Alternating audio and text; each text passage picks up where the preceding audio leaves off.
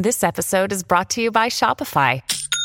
Forget the frustration of picking commerce platforms when you switch your business to Shopify, the global commerce platform that supercharges your selling wherever you sell. With Shopify, you'll harness the same intuitive features, trusted apps, and powerful analytics used by the world's leading brands. Sign up today for your $1 per month trial period at shopify.com/tech, all lowercase. That's shopify.com/tech. All of us together are living through the death of an old world and the birth of a new one.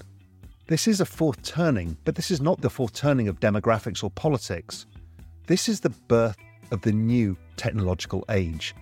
This new world has a world of 3D printed rockets, crypto payments in space, discussions on the rights for humanoid robots, machine intelligence that may outperform our own, simulated worlds where autonomous AI agents write code for other autonomous AI agents. It's a world full of opportunity and full of difficulty too.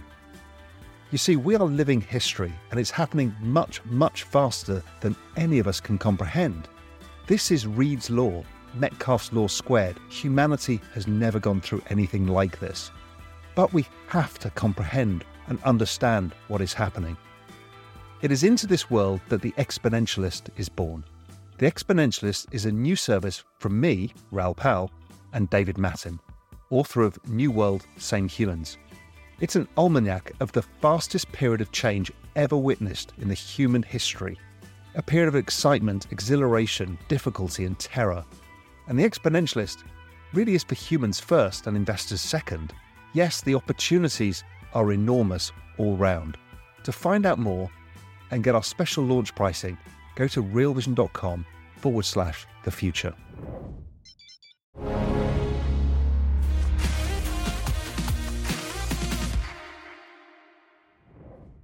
Hi, everyone. Welcome to the Real Vision Daily Briefing. With me today are Real Vision co-founder and CEO Raoul and David Mattin, author of New World, Same Humans. Hello, gentlemen. Happy Friday.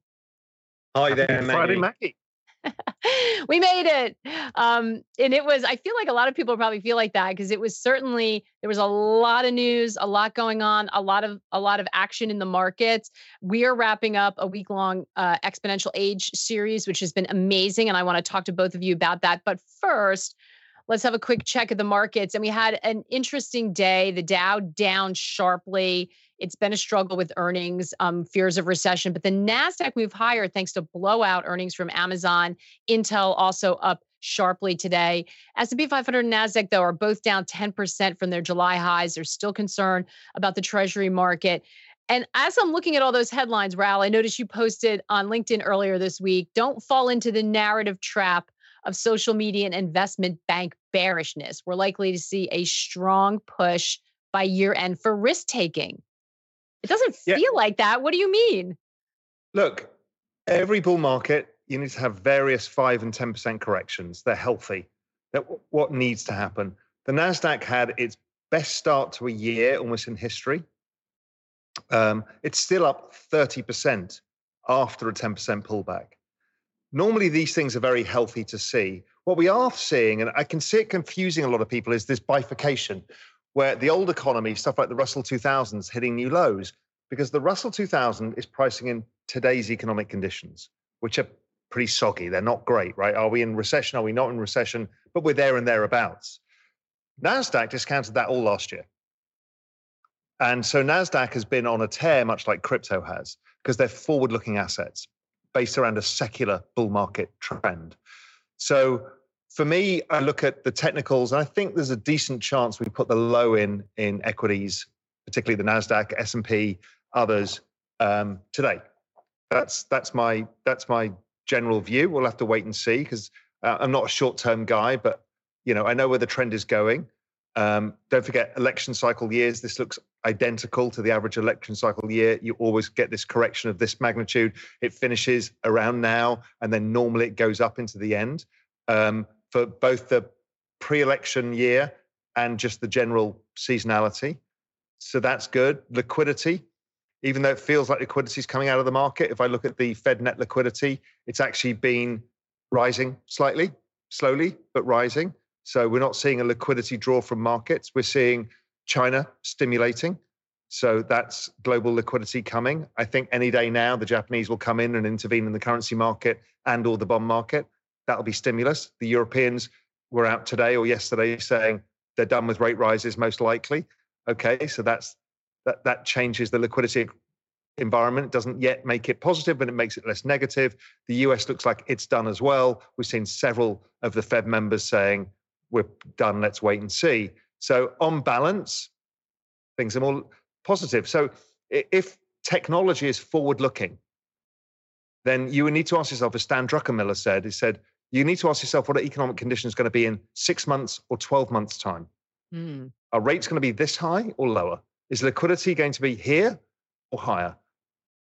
Those things are pretty easy to answer. It's so hard when you're locked into sort of negative sentiment today to be able to try to look out. Well, because people want their bear market. They want it. They had it last year, but it's this dichotomy of forward-looking stuff that prices it in the previous year. The people just want their blood. They want it to happen. And usually when that happens, we're seeing kind of significant bearishness in equity markets overall across any sentiment indicator, under participation by institutional investors. And so therefore, with the NASDAQ up 30% and the S&P up 8%, it's a bit embarrassing to go to your investors and say, I was in cash all year and I made 5%. Wasn't I great by buying bonds? I mean, that's another weird narrative. It's like, well, with bond yields at 5.5%, who's going to buy equities? So, yeah, NASDAQ's up 30%. Go and justify that to your shareholders. Yeah, no, it's very true. That has been. Or crypto up Bitcoin's up 100%.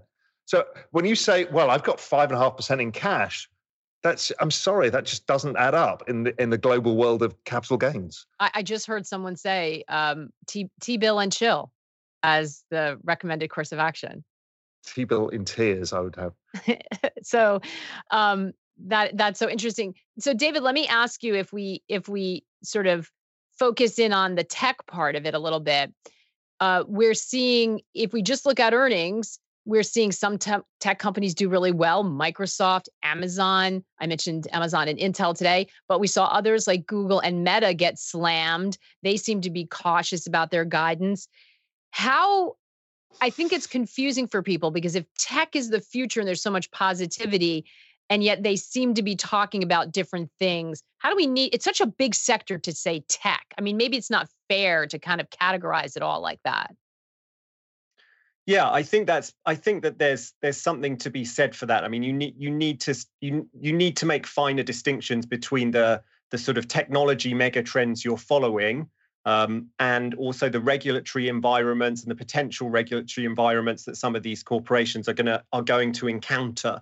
I mean, look, I'm not a markets person, certainly not a short-term person. I'm just very, very long-term, directionally sure that there's so much value to be captured here, and we're at the beginning of a very long wave of value creation. And inside that, it's about deep diving into particular companies and the regulations they're about to encounter, the discussions about AI everyone's having. How is that going to impact Google? I mean, we saw the new EU social media regulation is just starting to bite here, and you have Elon Musk talking about withdrawing Twitter from or X now, of course. It's still Twitter in my head. From in all of ours, don't worry. Exactly. In all of ours, we're never going to get parentheses forever, I think. Yeah.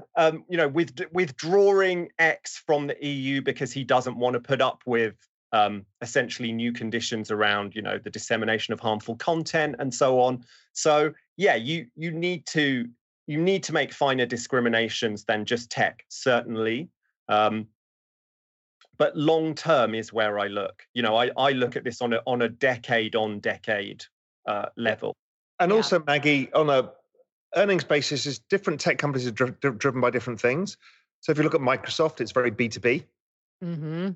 And if you look at Meta, it's B2C. It's advertising. Yeah. Advertising revenues are pretty shitty right now. So you can understand why some of those companies. So if you think of the short-term drivers of their revenues, not their tech stack and where they're going, but just what moves their P&L up and down on a quarter-by-quarter basis, Microsoft is seeing the entire world rolling out bloody cloud compute plus AI. So they're riding that wave. Meta's seeing, oh my God, brands are cutting back expenditure. How is the Israeli Palestinian war going to affect advertisers? People have already said that's happening. Tesla, Elon came out very clearly and said, with rates this high, people can't buy cars. And that's very typical. We've seen that across pretty much all consumer SaaS businesses or consumer businesses overall, is people just don't have any pocket spending money. Yeah. But that's, for me, and I think for David's point, these are temporary states of affairs. It's the forward-looking basis. I find it very interesting when you get given what I think are gifts of entry points, like they are today, when you've had a correction and everybody's over their ski tips in bearishness. That gets very interesting to me, is what I can buy into a long-term secular trend that people have now discounted. Yeah, okay, that's interesting. Yeah. Matthew is posting, and we are going to take your questions, so go ahead and put them in. Matthew posting, greetings from Ireland, super week of education. Thank you, Team RV. Thank you. And on that note, there have been some amazing conversations. Listen, I just came on right as we were chatting before we came to air, just saying, like, it's Friday, we made it, because we're all flat out. We know that. So all of this is, of course, on the site. You can use the AI to summarize it for you. People can message you if they know you in the chat. We've had some unbelievable content this week. Yeah. My jaw, in conversations I have, my jaw has been to the floor in several of these conversations, just exploring the exponential age, because your head explodes. How much is happening, how fast it's happening, and how exciting it all is, and how terrifying it all is at the same time. So this week was, I've been watching, the only one I've not watched yet was the Aaron McDonald interview, Futureverse. I watched that with a glass of wine tonight, because a lot of people, friends of mine, Dan Tapiera, he invested in Futureverse, and a lot of friends of mine said, hey, listen, you've got to see what these guys are doing. So I got them on Real Vision, and Ash interviewed him. So yeah. Well, speaking of, I pulled a clip from Aaron. So I'm gonna give you a little teaser.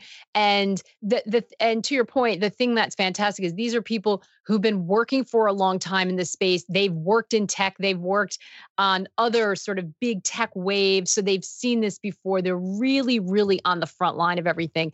And so in Ash's conversation with Aaron McDonald, who, as you mentioned, founder and CEO of Futureverse, he made a really interesting observation about the role that narratives play. Let's listen, and then I'll fill in a little bit more on the other side. The hype around AI is all about how can we use generative tools to create, worlds and characters and art and narratives and interactions with digital things, and make it easier for users to do those things than have ever been possible before.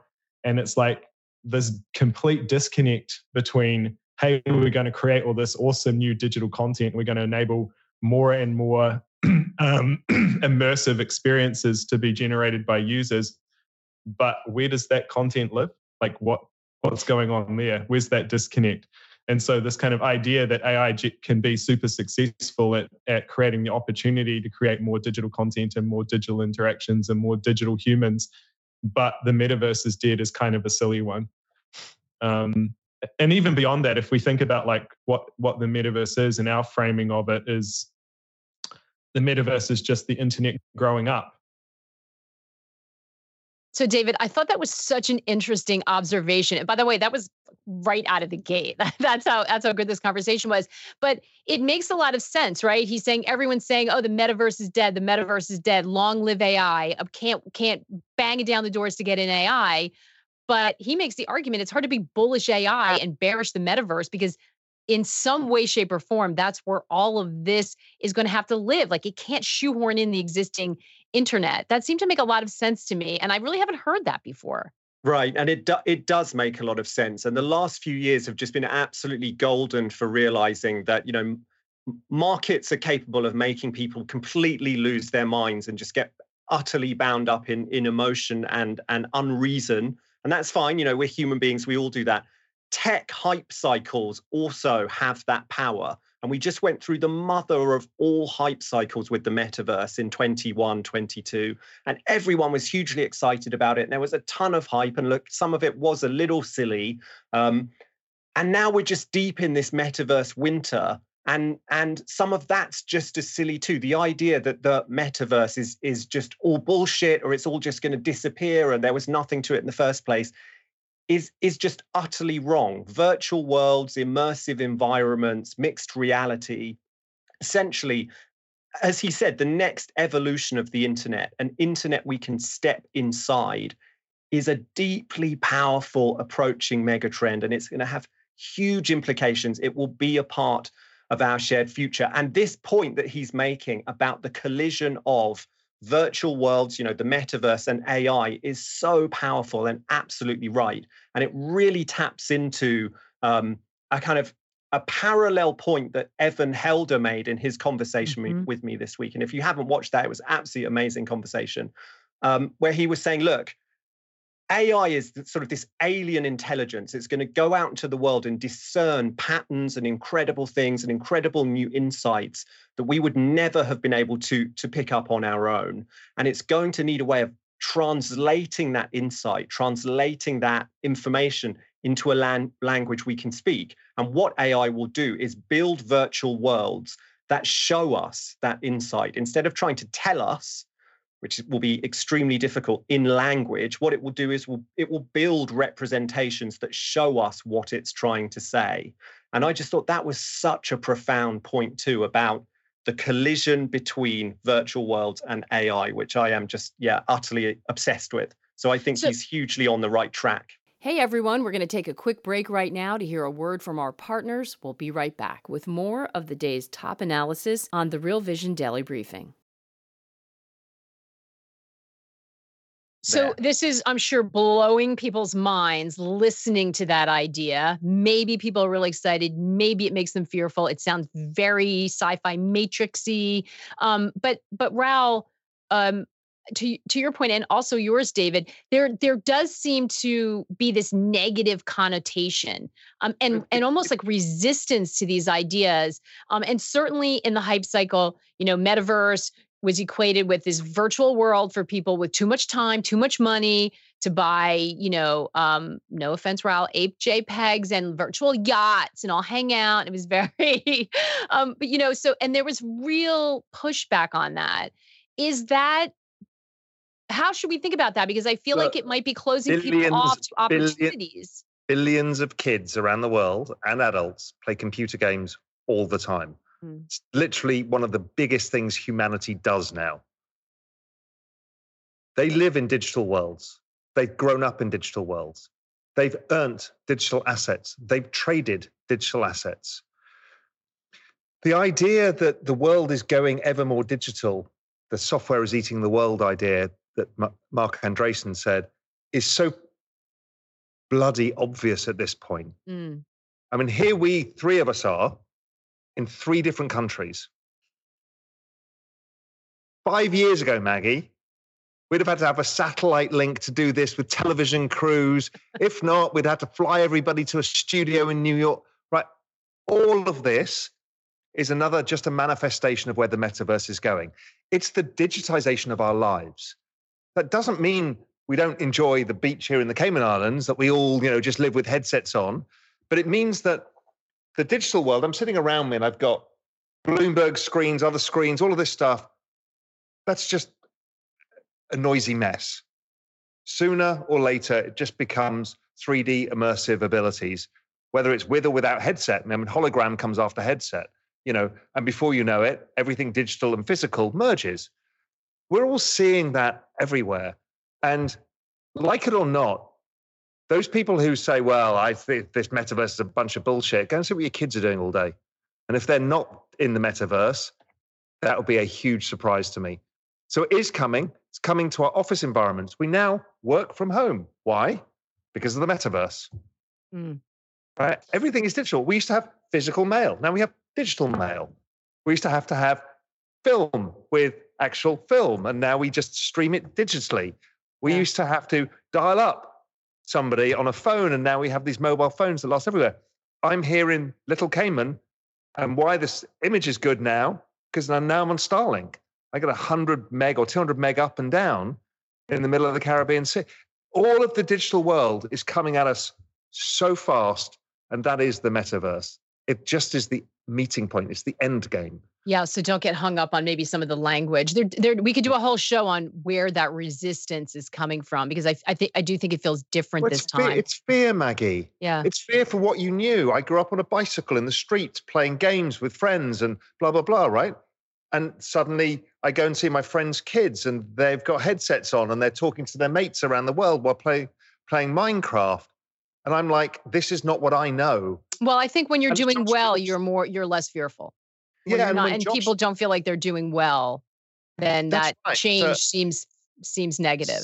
Socioeconomically, the harder you've struggled, and the middle classes have been holed out globally. It's just like it's another thing I need to deal with. I just want my fucking job, and I just want to get paid, and I just want to get ahead in life, and I want to buy a house. It's hard. It's hard. Yeah. So another fantastic conversation that you had, Raoul, is with Jordi Visser. And I picked this one because we've seen, and we have a couple questions about crypto. So we've seen crypto lighting up in the last couple of weeks. This has also been sort of an added layer of complexity, but something very interesting happening on the macro landscape. And you talked about it a little bit with him. Let's have a listen to that. If rates stay at 5%, since it's 5% across the curve, you pretty much know what you're going to get in returns on bonds.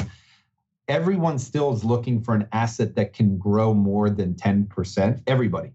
I hear it in my world, on the hedge fund world, well, you have to give me 10 because if 5 is the new benchmark of Fed funds, what could be a better world for crypto than that situation that I put together? If you have 10% of your money in Bitcoin and you have 90% in Fed funds, worst case scenario at the end of the year, you lose everything in Bitcoin.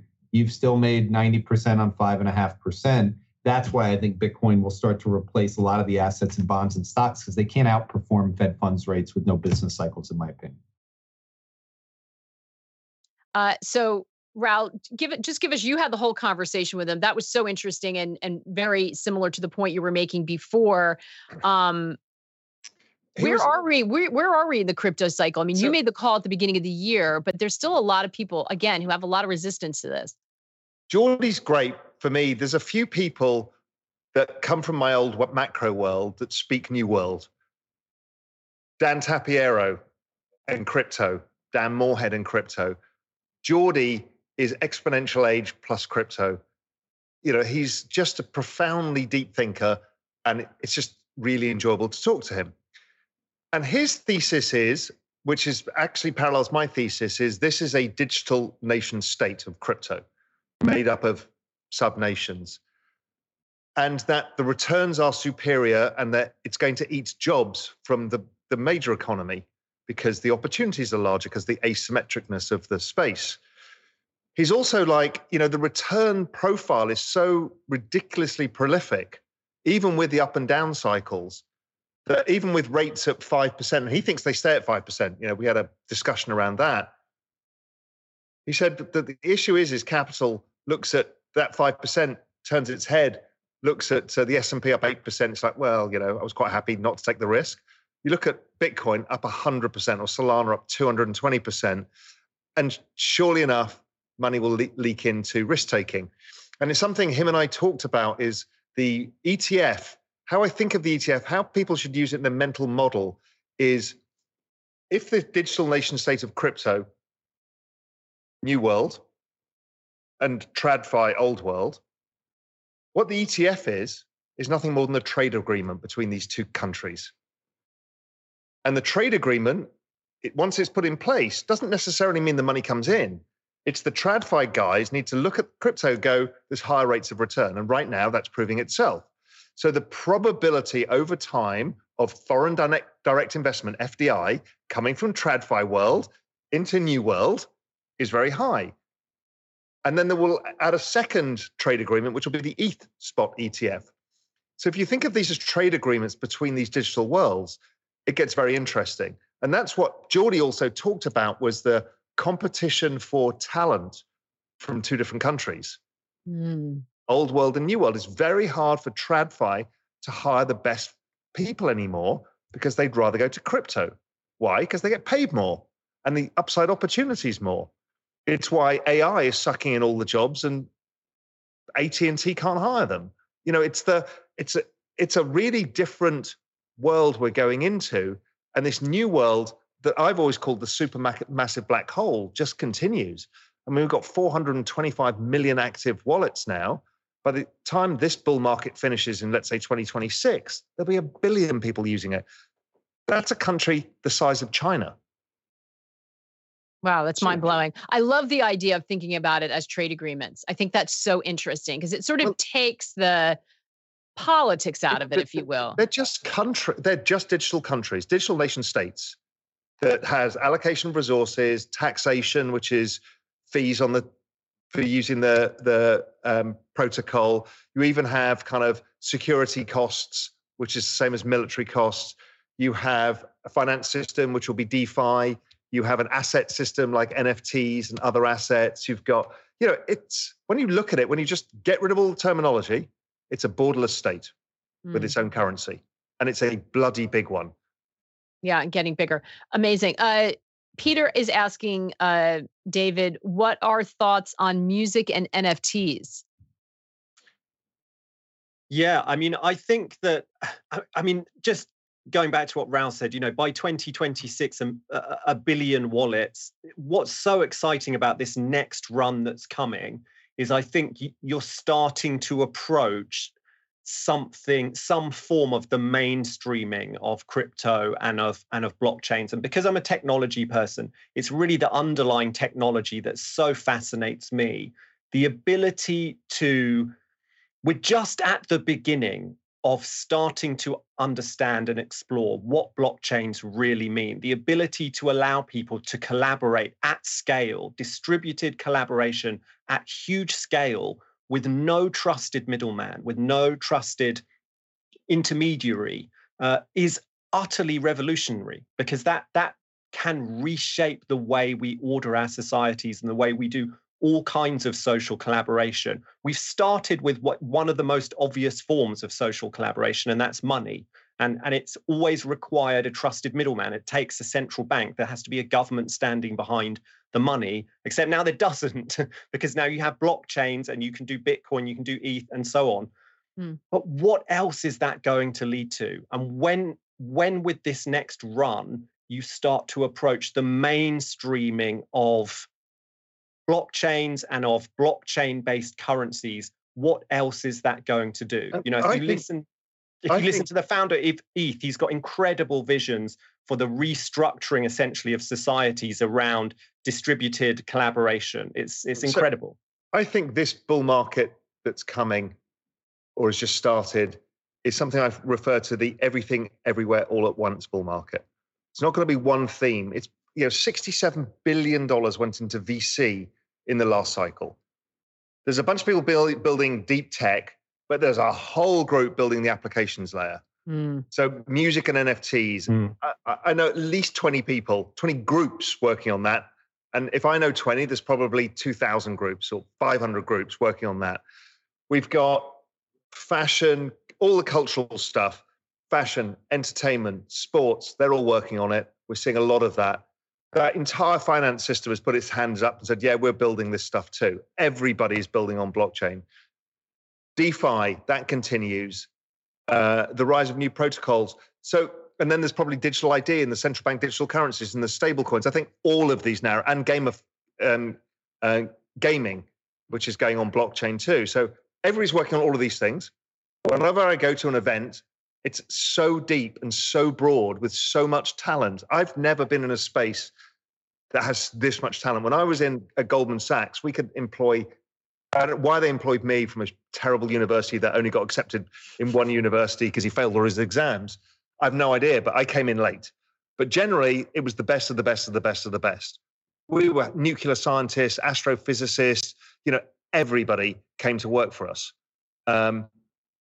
But that is dwarfed by the talent coming into this space, into the crypto space. It's everything from Snoop Dogg to to astrophysicists, from finance people to graphic artists. I mean, it's incredible. It's the combination across culture. Like it's so many different segments of culture in modern life. As I said, it's this supermassive black hole.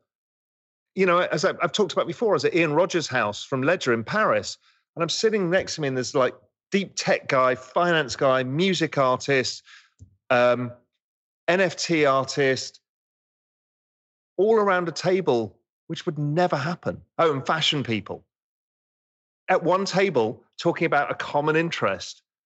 It's amazing. Yeah, and music is going to be really interesting because you'll be able, you can essentially sort of, it's a new way of capturing a new form of value out of music, because you can essentially mint as an NFT a live performance and allow someone to own a live performance. You couldn't really do that before. And that's what I mean when I try to strike at, you know, what is this underlying technology going to unlock? And that's just one tiny example.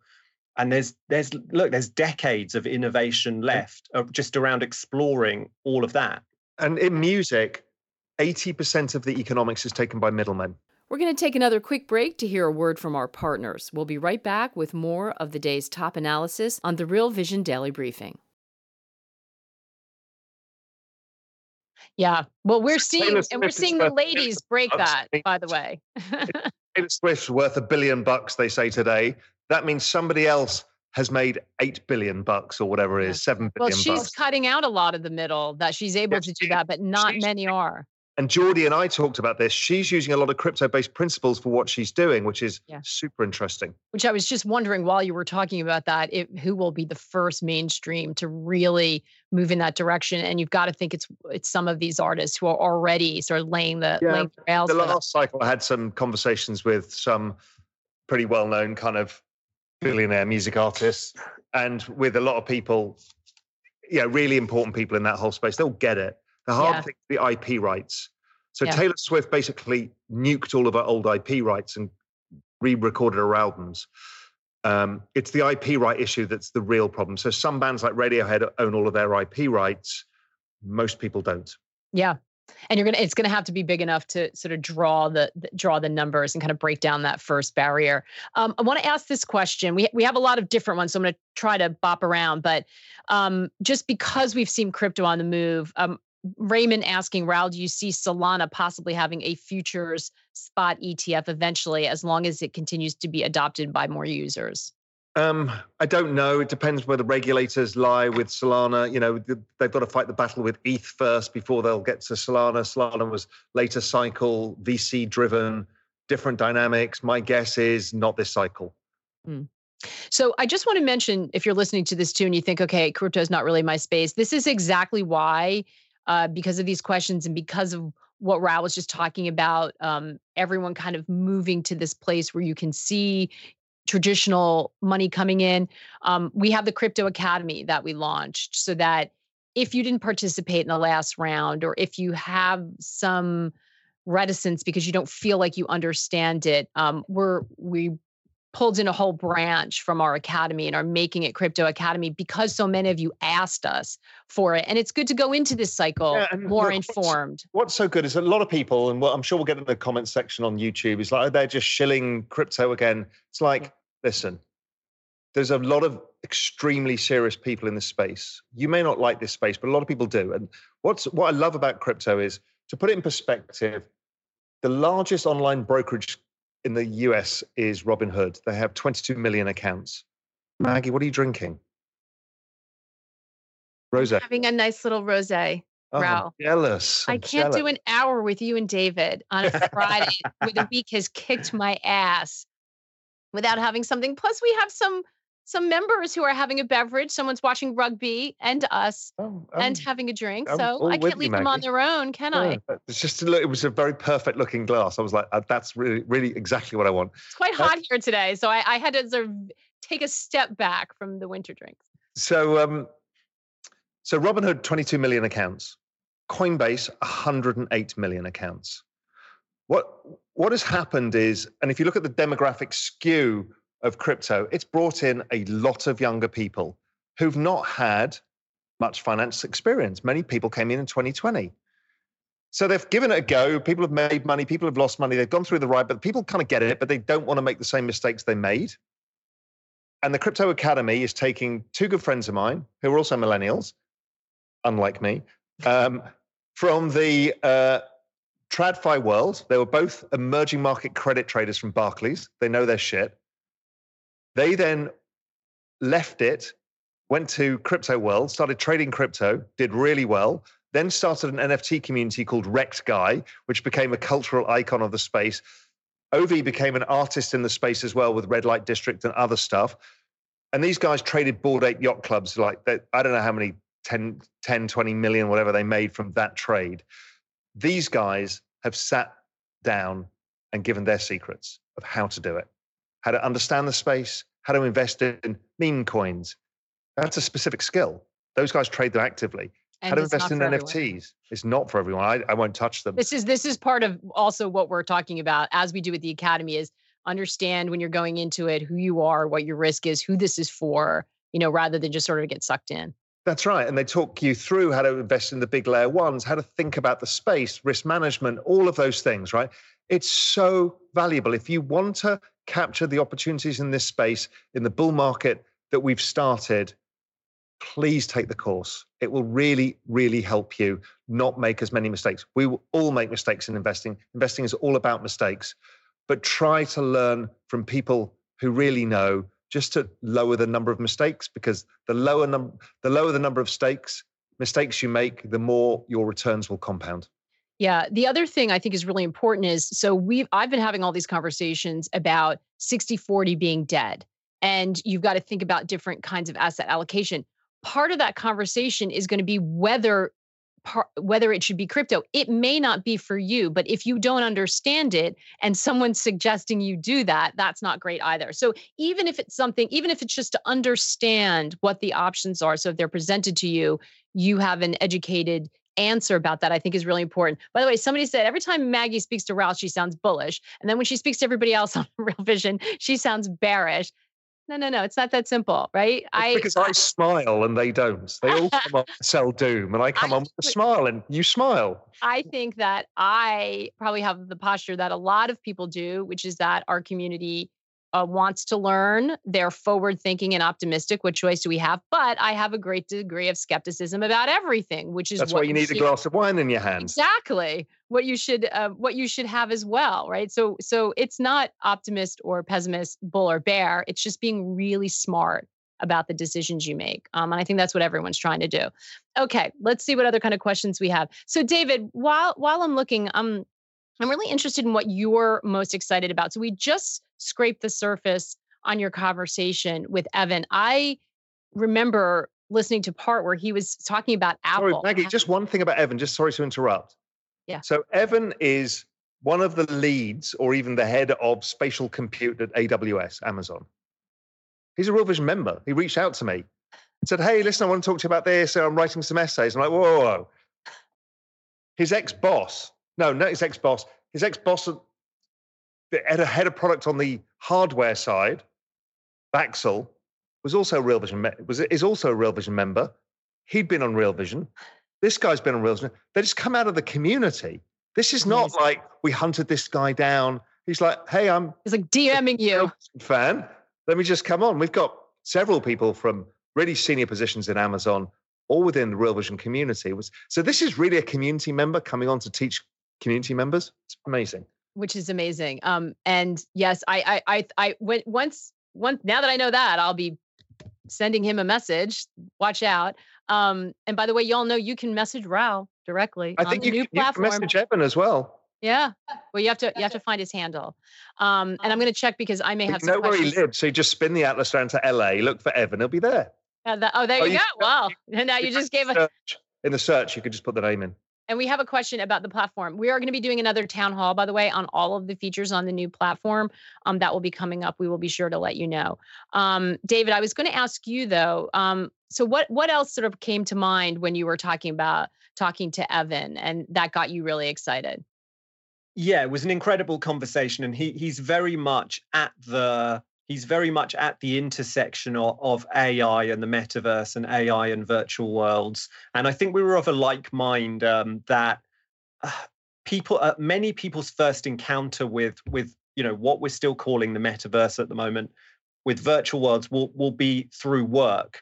And this is again one of my current obsessions. I mean, we're building the capability to create incredible next generation simulations inside virtual worlds, to bring physical reality into virtual space and emulate complex physical environments and physical processes. And I've talked before, I'm sure, on the daily briefing about NVIDIA and its Omniverse platform, and you have companies like BMW using Omniverse, which is a simulation platform, to simulate just like entire factories inside this platform and rearrange them and sort them out and then bring that learning into the physical factory.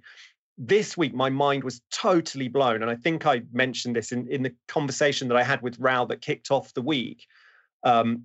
Totally mind blown by what NVIDIA are doing inside Omniverse now. They have this AI agent called Eureka that is writing code that trains simulated robots inside virtual space to perform complex operations with essentially no human input required. So this AI agent writes code, sets the simulated robots off on a process of trial and error learning, gathers feedback from that, iterates the code, improves the learning, and it's taught simulated robots to do all kinds of incredible things, Rubik's cubes and open doors, and teaching robots to navigate through physical space and do useful work in physical reality is incredibly difficult.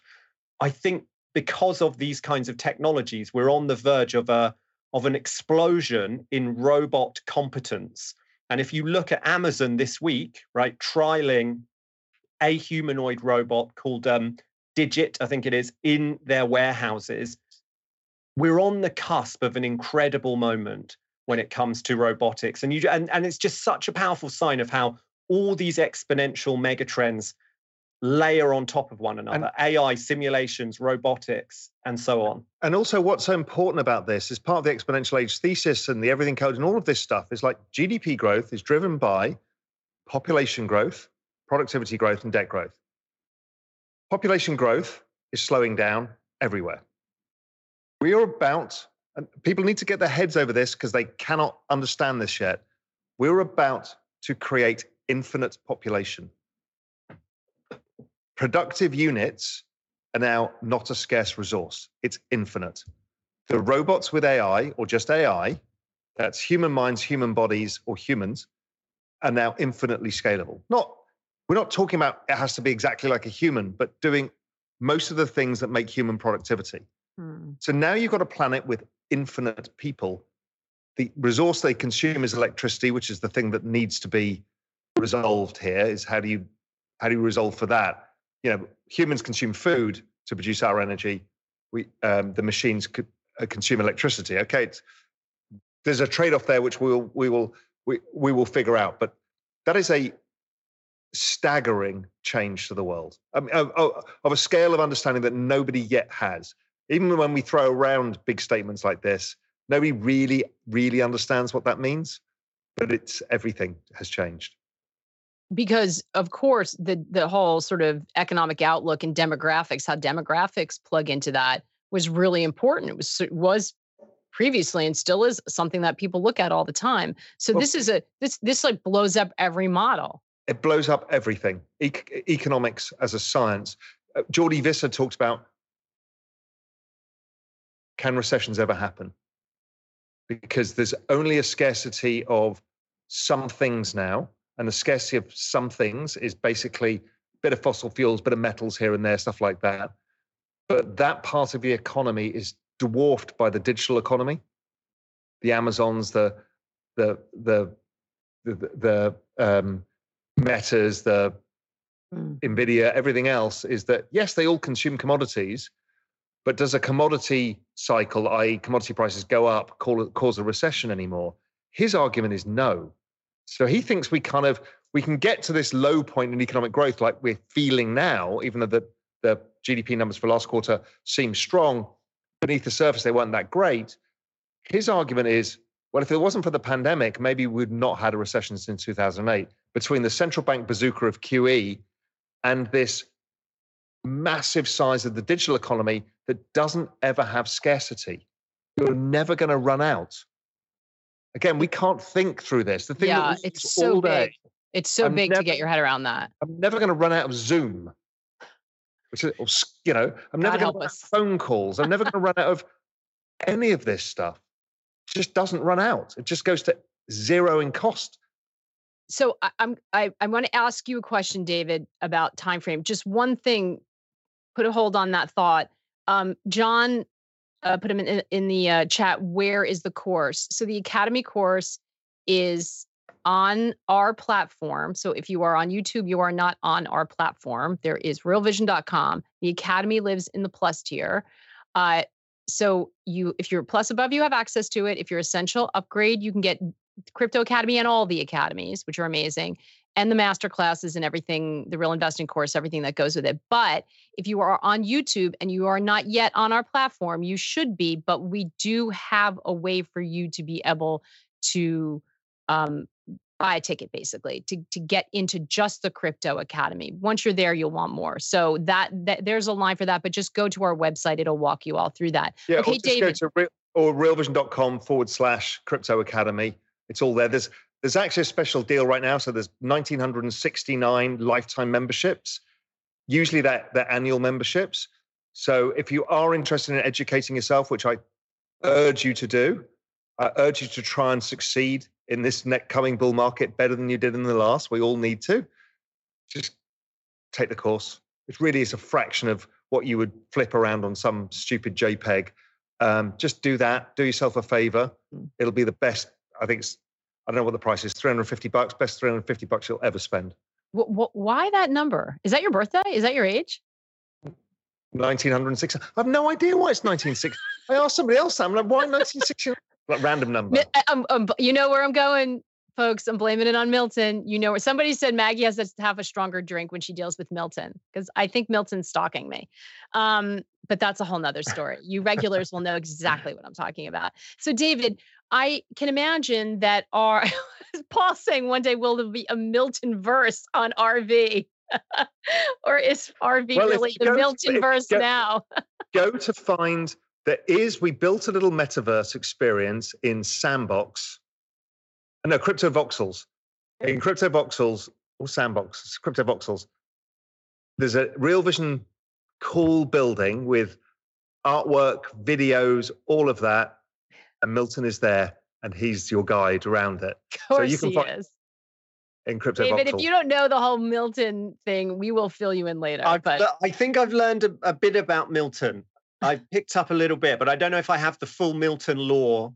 And unknown. Well, Raoul tried to tell us it was, but we think maybe somebody has co-opted the original Milton idea and taken it and run with it and has become Milton, because we were told he was dying or dead or she was dying. Could be a she.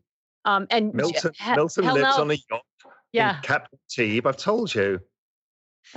It's completely crazy, but it's popping up everywhere. It's a little spooky. So, David, what I wanted to ask you though is based on what Raoul was just saying. So, I hear these conversations. I'm sure people listening do, and it's melting my mind, and it's amazing, and it seems like it's going to change everything. But then a lot of people in our community are investing, right? They want to know, like, okay, when is this happening?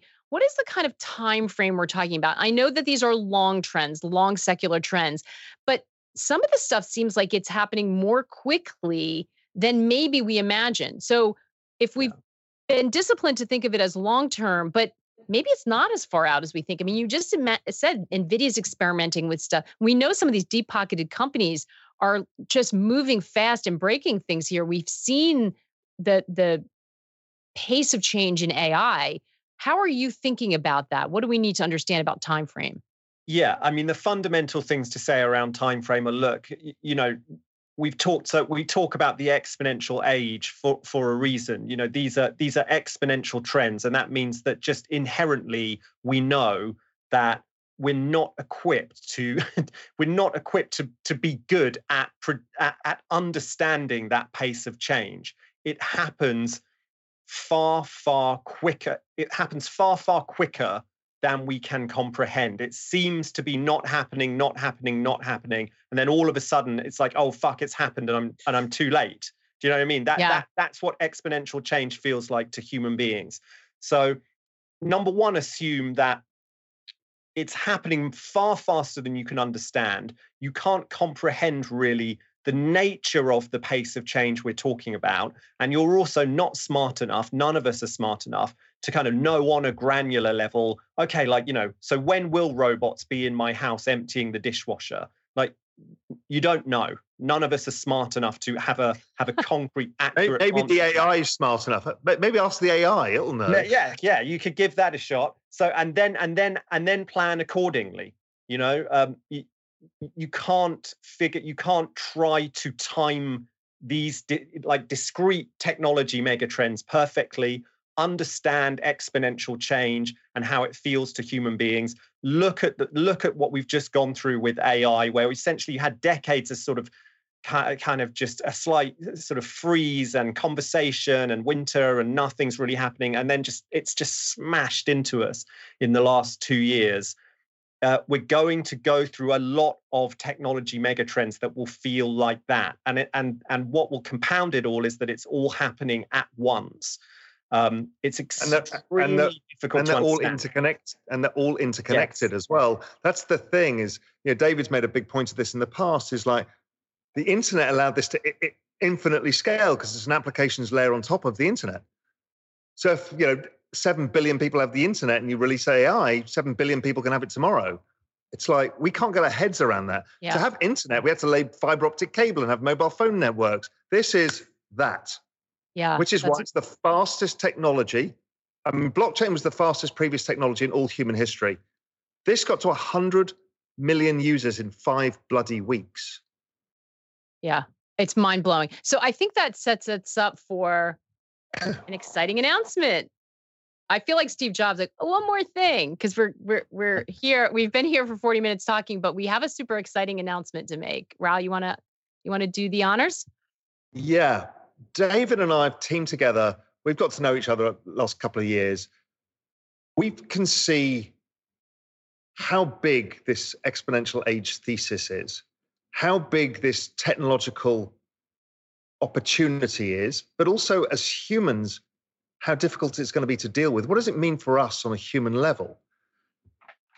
And, I looked around and actually asked around a lot on Twitter and said, who's writing good quality research on this? There's not just investment ideas, but how to navigate and understand these times. So David and I hatched plans, and we're launching the Exponentialist.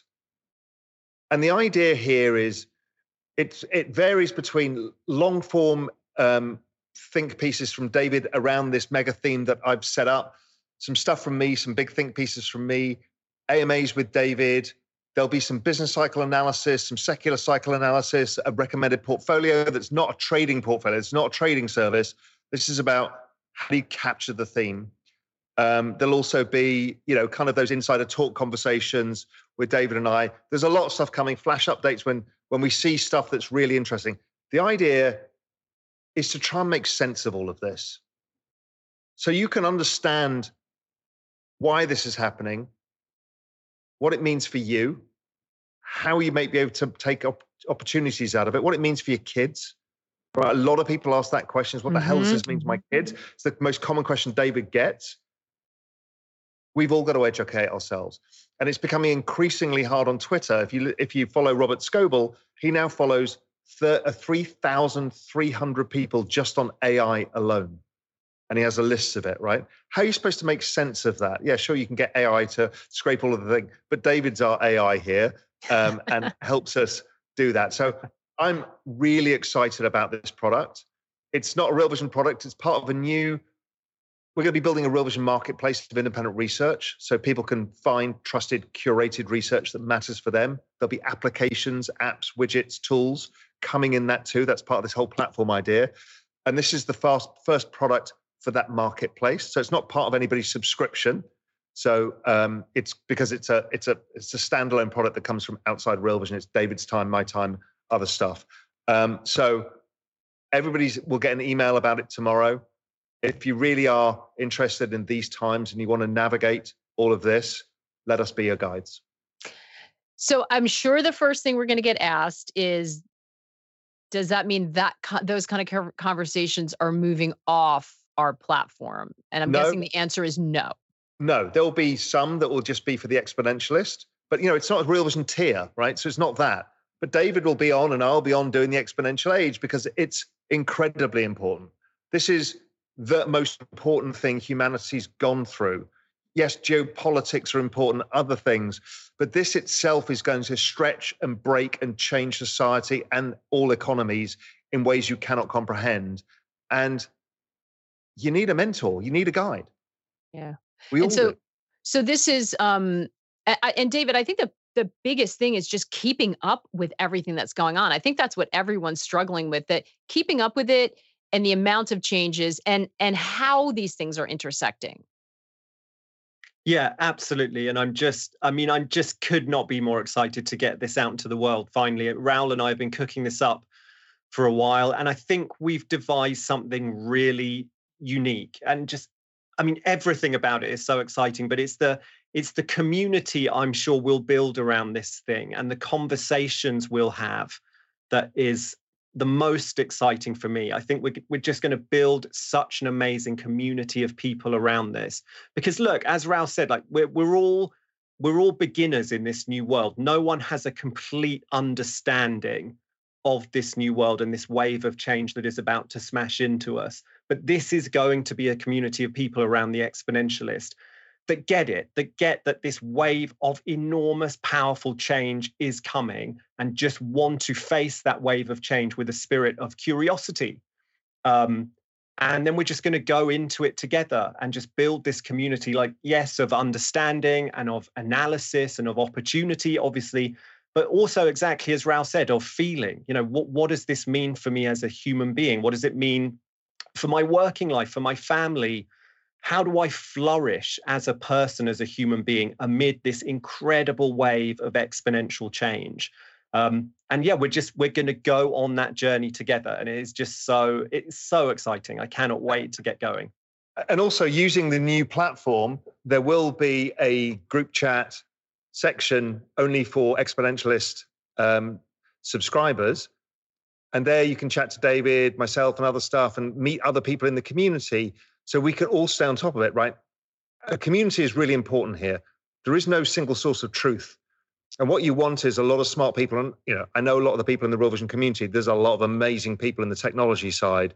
Like we said, Evan, he's part of the community. Imagine Evan popping into the chat to give his 2 cents of what he's seeing. That's what's at Real Vision. That's what this is all about. It's we all do this together, as David said. We'll be the curator, but the community will drive it, and we'll all be curious together with our eyes open, with the pitfalls, and then can we make some money? As I said, we might as well invest in our own demise as well. Right, exactly. I mean, the opportunities are huge, but the human complexity is huge too. And yeah, so obviously every month, I'll go really deep, I'll drill down on a mega trend or a technology company or a happening, just at a depth that you can't do, in any other way than a really long form, heavy hitting piece of work. And then exactly as Raoul said, we'll come together, we'll have conversations. I'll be able to present on screen. People will be able to ask me questions. We'll be able to constantly chat. But also a key thing is David's a brilliant writer. And even though the topics are heavy, he writes in a very straightforward manner. Accessible, yeah. Because I think he occasionally uses words. I had to call him up today on something. So I don't understand what you say. We all need to expand our vocabulary. That's okay. So I think this is really generally he simplifies what makes David great. And I think it's one of the things that I do as well is take complex ideas and simplify them. Yeah. Right. And that's the key. A great motto for writing is, if it's not simple, you don't really understand it yet, because you need to be able to explain it extremely simply. And that is fundamental to the way I approach all of this, and exactly with Raoul as well, who is absolutely brilliant at taking incredibly complex, models and frameworks and ideas and making them simple. That is fundamental. Yeah, as we just heard before with the trade agreements between TradFi and crypto. Okay, but I just want to clarify. First of all, there's a lot of information if you go to realvision.com/the future. But I think this is important to clarify. Jeff asking, why not make this product part of the Real Vision network or the memberships? Raoul, do you want to tackle that one? Because you pay for your membership, you get certain things. You can't keep absorbing costs of paying other people to do services. We want to build a marketplace. We want to do something bigger here. And the marketplace is, if you think of all of the independent research people, right now they're on Twitter, raising their hand saying, hey, please look at me, please look at me. Nobody knows how to find research.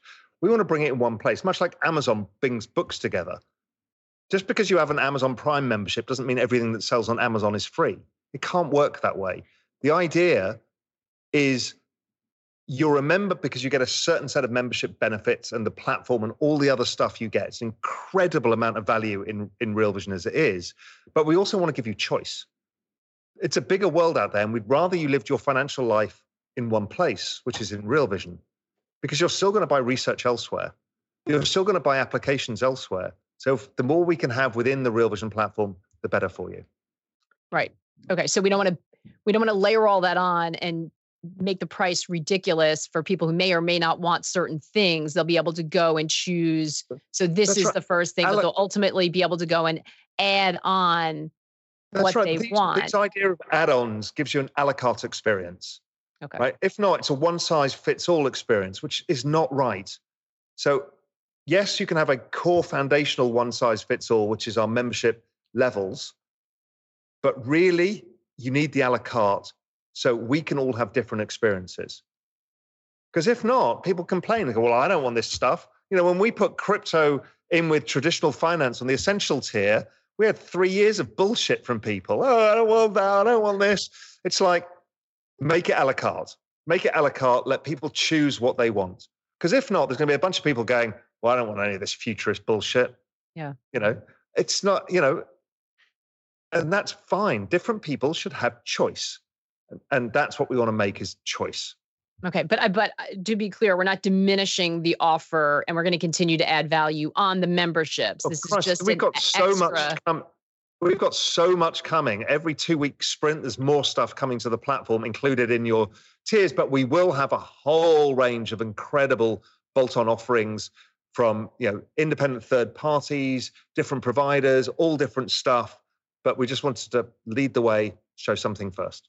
Yeah. Now, David, this might be an odd question, but I'm having constant conversations with my teenagers about trying to prepare them for the world that they should be living in and trying to explain to them. And they've picked up some of the negativity. We were talking about the metaverse, and they're like, even though they game and even though they're probably doing half of it already, there's a little bit of pushback. Plus, who wants to know anything from mom?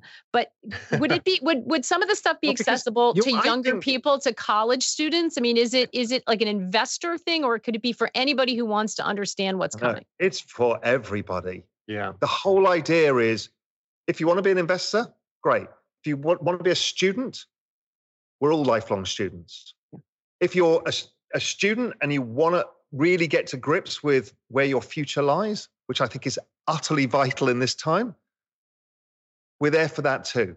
It should just be a bloody good read that you walk away and you're the smartest guy at the dinner party, or the smartest guy at the pub, or the smartest girl at the party, because you'll be informed. Yeah, exactly. I mean, we are on a mission with this to supercharge you as a human being. I am convinced that what we're talking about when we talk about exponential technological change is just the most important fact of our collective lives right now. This wave of change is huge and it's unavoidable, and it's going to change everything. If you can understand that, and if you can orient yourself amid it, and if you're part of an amazing community of other people on that journey too, that will supercharge you as a human being. Like, yes, as an investor, but I speak to leaders inside huge organizations. That's a lot of my sort of day-to-day. They are desperate to understand these technologies, to understand how they intersect, and what it means for them professionally, what it means for their organization, how they should innovate to respond, what they need to create, how their customers' lives are going to be changing. If you're in that space too, this is going to be profoundly useful. It was really interesting. I was listening to Lenny's podcast. So he's the product manager who interviews, and he interviewed the chief product officer of Intercom. He's like, we were doing our business. We had our roadmap. We use Intercom at Real Vision. It's like a customer service tool and very, very good one. And he's like, yeah, we were doing our business, having our plans. We're 900 people. We're doing our thing. We're a SaaS business. Everything's going fine. And then ChatGPT comes along. And we had to call the entire team into the office, rip up all of our plans, go back to first principles and say, what the fuck do we do? What does this mean for us? This is an existential crisis. And they were like, it is all in on AI. There is no other outcome. And then listening to him, really interesting. He's like, and you're going to have to learn to live with the uncertainty, which is we don't know where it's going because it's innovating so fast. So your visibility to any strategic roadmap is no longer than 12 months. He said, if anybody tells you that they can plan 24, 36 or 5-year plans, we just don't know. I mean, don't forget, 3 months ago, we didn't think we were going to have, 2 months ago, ChatGPT 4 Plus now has visual imaging. You can just go into a restaurant, take a picture of your food, show it to ChatGPT 4, it'll break it down into calorific value, how it was cooked, what the ingredients are, and how to make it at home. You can take a picture of your fridge. It'll tell you what you want to make. I want to make a Moroccan dinner with the things in my fridge. It can do so much stuff. It's now better at coding than humans are. So it's supercharging coders. None of us expected this 9 months ago. So he's like, how do you plan your business? So think about that for you as a human, or you as an entrepreneur, or for you as somebody. A worker. I mean, you have to, we're all worried about jobs. Well, Maggie, we've seen it within Real Vision. We're using it for transcripts. Everyone sees the AI transcripts come out that called me like RuPaul or whatever the other day. It still gets it wrong. Yeah, transcripts. But, I talk to my ChatGPT now. You can have full conversations with it. But we are using it for video editing. We're using it for creating social media clips. We're everywhere. And everybody's going to have to do it. And that's not just AI. AI is just one of the things, just one of the small parts of the exponential age. AI is the hot thing now. It's it's the hottest ticket in town. It is just a small part of the magnitude of what is happening. Right. Yeah. I mean, I was speaking to a team inside one of the world's largest pharma companies just a couple of days ago, showing them a wearable health device, Whoop, that's now integrated with ChatGPT and essentially collects data, and you can ask it questions and it will reply to you. It's a conversational AI health coach, and just putting this in front of them and saying, what does this mean for your business? And they're just having to think deeply hard about what this means for health behaviors and the way billions of consumers' lives are going to change and what that means for their business. Like I've talked about it before, and there's a continuing thread. So a friend of mine here on Ireland is a radiologist, and he's also the chairman of the hospital. And back in March, I'm like, what's been going on? And he's like, I've got this new brain MRI machine, and it's really complicated, and it's brand new technology. And he's 50 years old. He's like, I've spent hours the last week trying to learn how to use it, because I need diagnostics on this lady and I've got this scan and I don't know how to interpret it and I need to get up to speed, but it's brand new technology. I said, how many hours have you spent? It's like 10, 12 hours this week trying to figure this stuff out. I'm like, how much do you think your per hour cost is? And it's whatever it is, a few hundred dollars an hour for the radiologist. So I'm like, okay, fine. Can you ask this question to this thing? And I gave him ChatGPT before it got lobotomized. So before they stopped being able to ask really deep medical questions. So he gave it the full question about what he saw about this woman's scan, and it answered immediately. He went ashen. He's like, it took me 12 hours of deep research, and this thing has done it better than I could do, diagnosed it better than I did, and I've learned new stuff.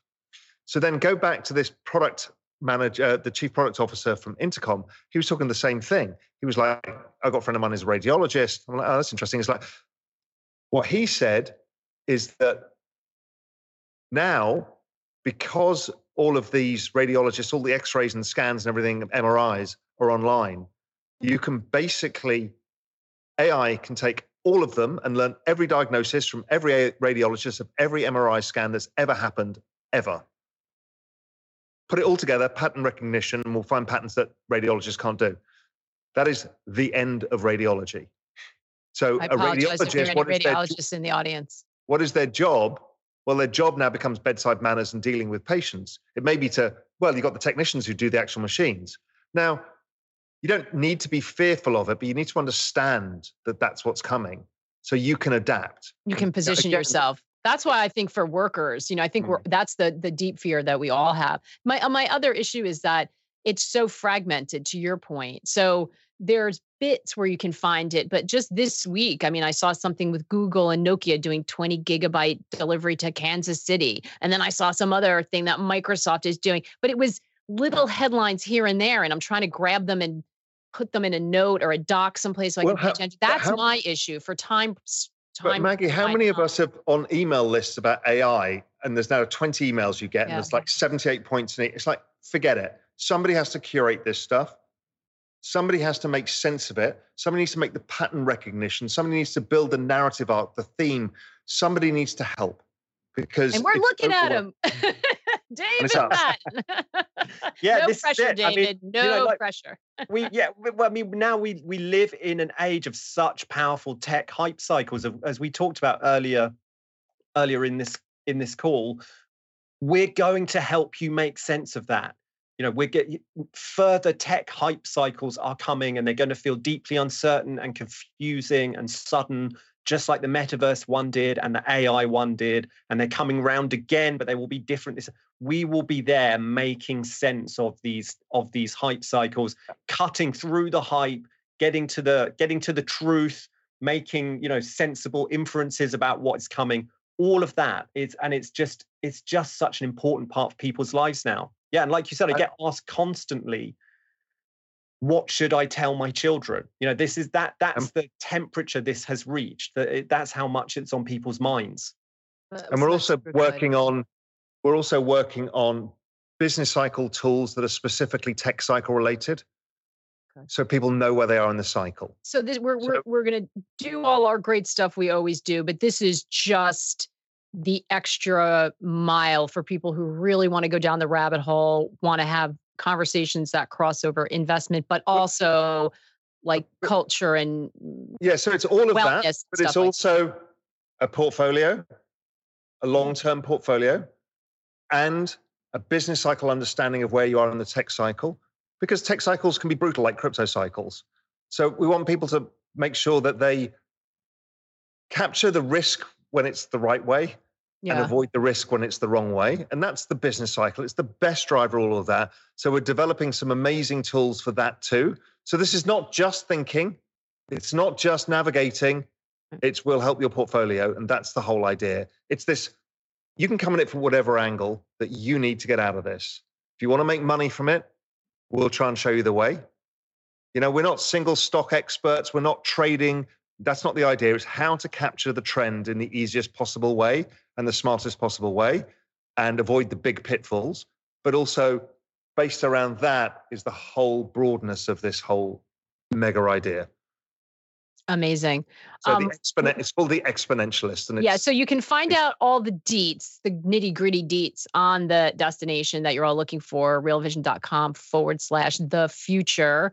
I'm sure members are going to have questions. I'm sure there's discounting for you as well, but I'm sure you're going to have more questions about what is and isn't. There's a launch period. So there's for Real Vision members, it's very discounted, strict limited time period. So check your emails, get in, be a founding member, be part of this community with us, and let's kind of take that exponential rocket ship into the future.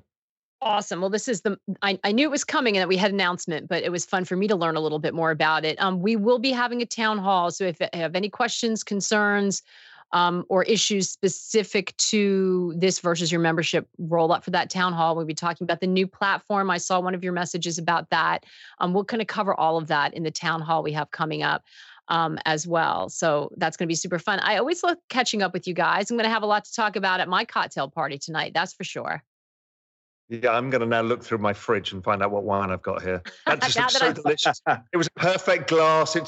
You held it so elegantly. I'm like, yeah, that's exactly what I want. I know, that's it. Now I put it on every mind. By the way, I think Raymond was drinking an old fashioned. We have a lot of bourbon drinkers in our community, and John was having some fancy rum drinks. So we've got a lot of diversity in our cocktail agenda. That's for sure. I think I might have an open bottle of Chablis in the fridge. So that'll be nice. Chablis Cabernet Cru, that's fine. Almost as good. Guys, fantastic stuff. Super excited. And we will be seeing you all soon. I love catching up with both of you. I look forward to catching up on all of the content that I missed this week. I'm going to listen to all those fantastic interviews.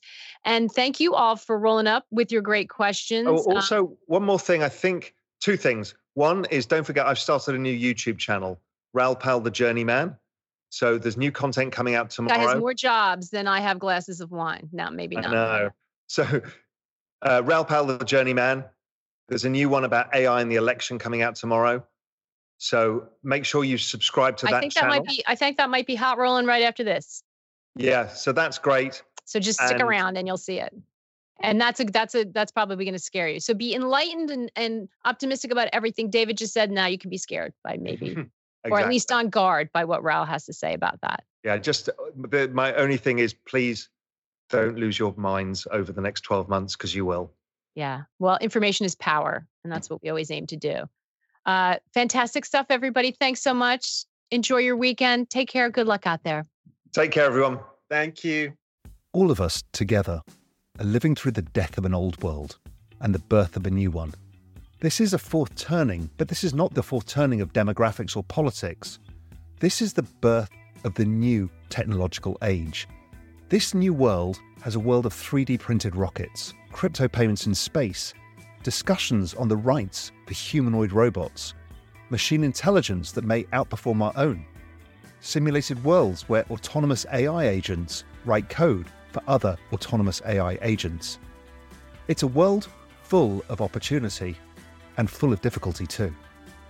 You see, we are living history, and it's happening much, much faster than any of us can comprehend.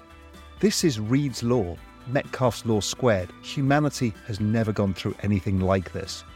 But we have to comprehend and understand what is happening. It is into this world that the Exponentialist is born.